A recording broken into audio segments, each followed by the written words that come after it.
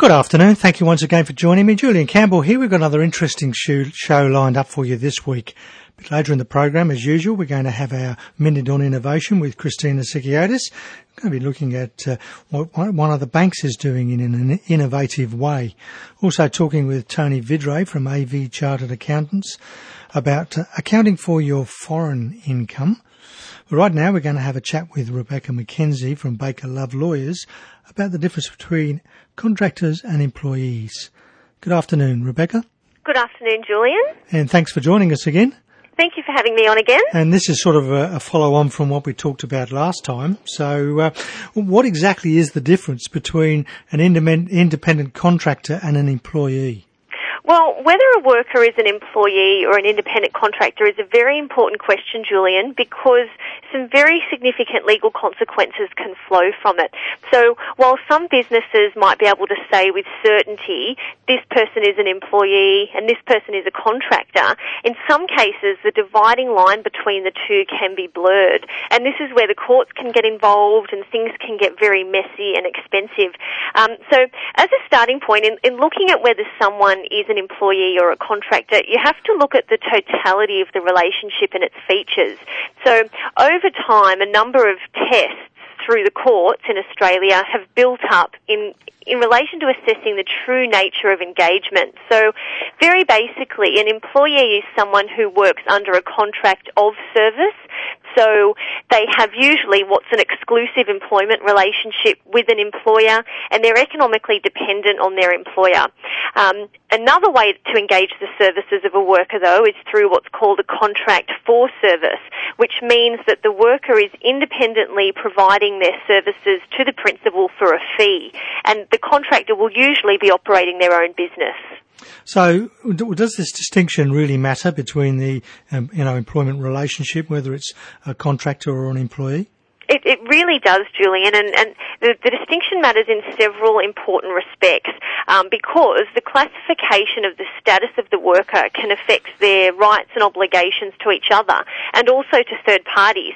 So, for example, there are very different treatments with respect to taxation obligations, superannuation payments, and workplace entitlements and liabilities, just to name a few issues.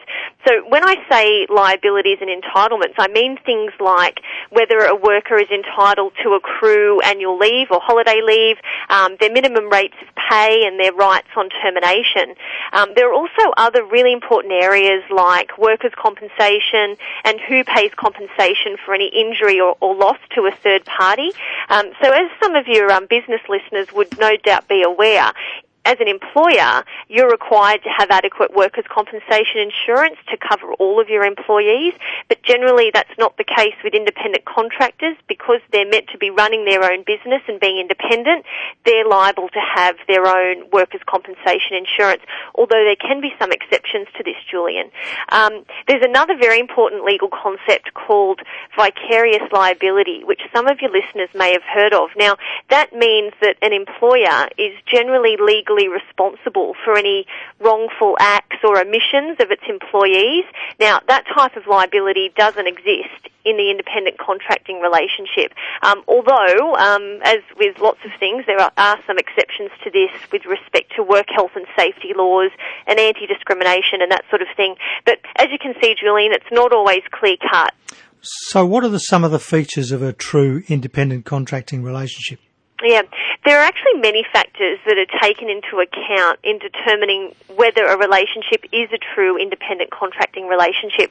Now, it's really not just a matter of saying, well, this feature exists, so it's a contracting relationship, or these few factors stack up, so I don't have to pay this worker any superannuation entitlements.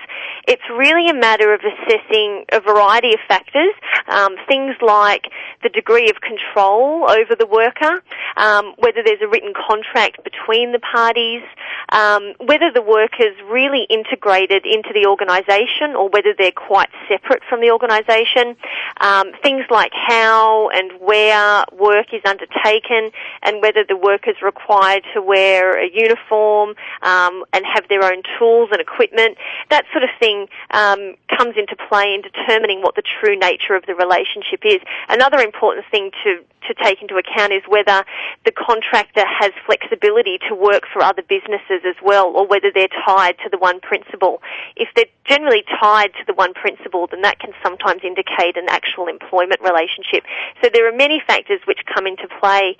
There was actually a recent sham contracting intervention in 2011, and industries like the hair and beauty industry, the cleaning industry and call centre industries actually underwent a massive audit by the Fair Work Ombudsman, and this actually resulted in many companies and directors being prosecuted and fined many thousands of dollars because workers were labelled as contractors but they were actually found to be employees. Well, does it really matter whether the terminology is used? It's more the actual reality of the arrangement in place? It is, Julian. It's most certainly more to do with what's actually happening in the relationship as opposed to the label put on a particular arrangement. So, for example, it doesn't matter if a relationship is called an independent contracting relationship. If there are enough factors there to stack up to it point to it being more like an employment relationship, then it really makes little difference what the label is. So the test really is, insofar as the courts are concerned, is what is the substance of the relationship. Now, the point of this is to address what might be a sham contracting type relationship, so one that's called a contracting relationship in order to get around certain legal obligations. So it's very important to be aware that there are significant penalties that can be imposed on a business who misrepresents an employment relationship as an independent one. There are also penalties that apply to employers who may induce a current or a former employee to enter into an independent contracting arrangement where they're going to be performing substantially the same work. So employers do need to be careful about how they're setting their arrangements up. So we talked last time about employment contracts, and you mentioned that there was a recent court case about the importance of the distinction between employees and contractors. Yep. And look, sometimes, Julian, the distinction will be an easy one to pick. Say, for example, if you've got road transport drivers who own their own vehicles and they contract with a road transport business. But when you've got, say, an office-type situation with many workers under the control of someone, then the line can get a bit fuzzy. Now, there was a recent case. This came from the full bench of the federal court concerning several insurance sales representatives. So in this case, even though the insurance agents signed contracts in the form of independent contracts and they said they viewed themselves as contractors, the court actually found them to be employees. So this saw that particular company having to pay out many thousands of dollars in things like unpaid holiday leave and accrued long service leave. I actually read the other day, Julian, that this particular company is considering seeking special leave to appeal to the High Court, which would be very costly, but it just goes to show that it's vital to get some proper legal advice about the distinction between employees and contractors so as to minimise the risk of confusion and possible court action. Of course. Well, thank you very much for your time again, Rebecca, and we'll have a chat with you another time. Thanks, Julian. Thank you. Bye-bye. Bye. Rebecca McKenzie there from Baker Love Lawyers, helping us to understand the difference between contractors and employees. And, of course, we need to get it right. Otherwise, it could be quite costly. You're listening to Business, the Law and You on 2NURFM 103.7. Time to pop over to AV Chartered Accountants and have a chat with Tony Vidray. Good afternoon, Tony. Hello, Julian. How are you? You're back from your holiday, but down in Sydney today. I'm at Port Macquarie, actually. Port Macquarie. So it's almost as nice as Fiji, but with not as many hawkers. Any floods up there? Not as many as I've heard as in the studio this morning. Yeah. Don't tell Todd or Wayne. I can neither confirm nor deny that I left the kitchen tap on last night after Leicester Centre. No, you're all right. It came through the roof, I believe. Oh, thank goodness for that. That's unbelievable. So we're talking about foreign income today. Foreign income. Yes, there've been a few changes, and I guess while we were listening to Colour Our World, the tax office are intent on ruining our world. What happens? The basic general rule is that if you're an Australian resident, you have to declare your worldwide sourced income. I have a few clients who come to me and say, well, I've got a rental property over in the US or over in New Zealand, and they live here, and they say, well, I don't have to worry about that because I file a tax return over in the US or over in New Zealand. No, that's not right. You have to file the return over there.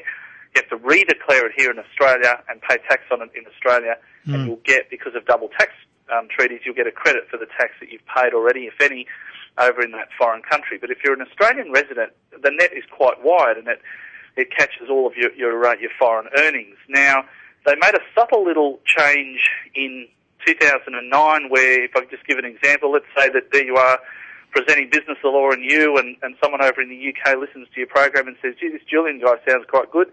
How about you come over here and present a program over in the UK for 6 months? Now, what used to happen, and of course you paid over in the UK, taxed over in the UK, even though you're still a resident of Australia, because you're away for more than about 3 months, those earnings are taxed over in the UK. They were actually exempt. And so that's one of the ways that this Labor government has saved some money with all the various other cuts that they've made as well. They've now removed that exemption, and now you have to pay tax on it in Australia. So you had a lot of expats who were going overseas and working in exotic places like, Dubai and the United Arab Emirates and Singapore, and places where the tax rates were, from zero to very, very low, and getting away with exempt earnings and coming back with buckets of money. Here in Australia, they've removed that exemption totally. So that exemption now only applies if you're an overseas aid worker, or you're part of a defence force, or you're part of a charitable organisation, all those wonderful, type of charity works that are done overseas. But you're not paying double tax. They're making an allowance for tax you do pay overseas. You do get a credit. So, for example, if you pay, say, whatever the rate is, say you pay 5% over in the UK, but your tax rate here in Australia is 30%, well, you just have to top up that difference. And sadly, Australia's tax rates are quite generally higher than a lot of other places in the world. Certainly for personal income taxes, we're still quite up there, compared to a lot of OECD countries and a lot of other countries. Some countries like Dubai and United Arab Emirates, they just don't even have any personal income tax at all. They obviously get their revenue from their tax revenues from other sources. So it's quite lucrative to earn that money over there and try and frame an argument. But the key is you have to actually pay tax in a foreign country, and if you don't, it's still taxable here in Australia. But now they've just changed the whole lot and say, whatever you pay overseas, you can just, whether it's 0 or 5%, you have to redeclare it here in Australia. What if their tax rate's higher? Do you get a refund? No, you don't.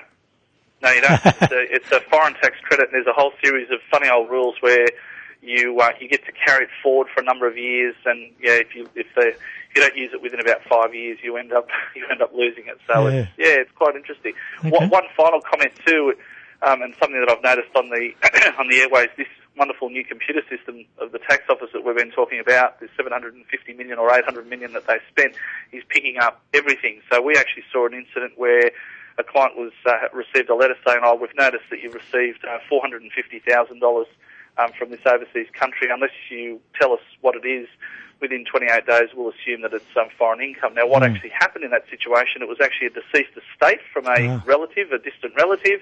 And, so if you're in that situation receiving money from overseas, the tax office, AUSTRAC, the federal government, they will see it. Keep all your paperwork so that you can prove that it's not actually foreign income or investment earnings, because you will. The onus of proof is always on you, the taxpayer. That's it. Okay, well, thanks very much, Tony. We'll have a chat with you again back in Newcastle next week. Stay dry. Bye. Cheers.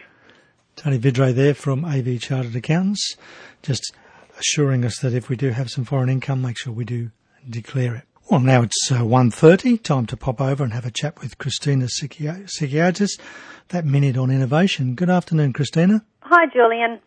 So we're going to talk about a bank today, And we don't usually think of banks as being innovative. It's very hard not to mention their name. And I know we spoke about it last week, but I'd just like to go in a little bit more detail about the BRW 30 Most Innovative Countries. So this particular banking organisation came in at number 2. And normally you'd think it would be hard for a bank to drive innovation. Everything's so regulated, and their main reason for existing, I guess, is to manage risk, not to necessarily take it. But in a true example of top-down focus on innovation, this organisation understands that in order to move forward, you need to grow and innovate.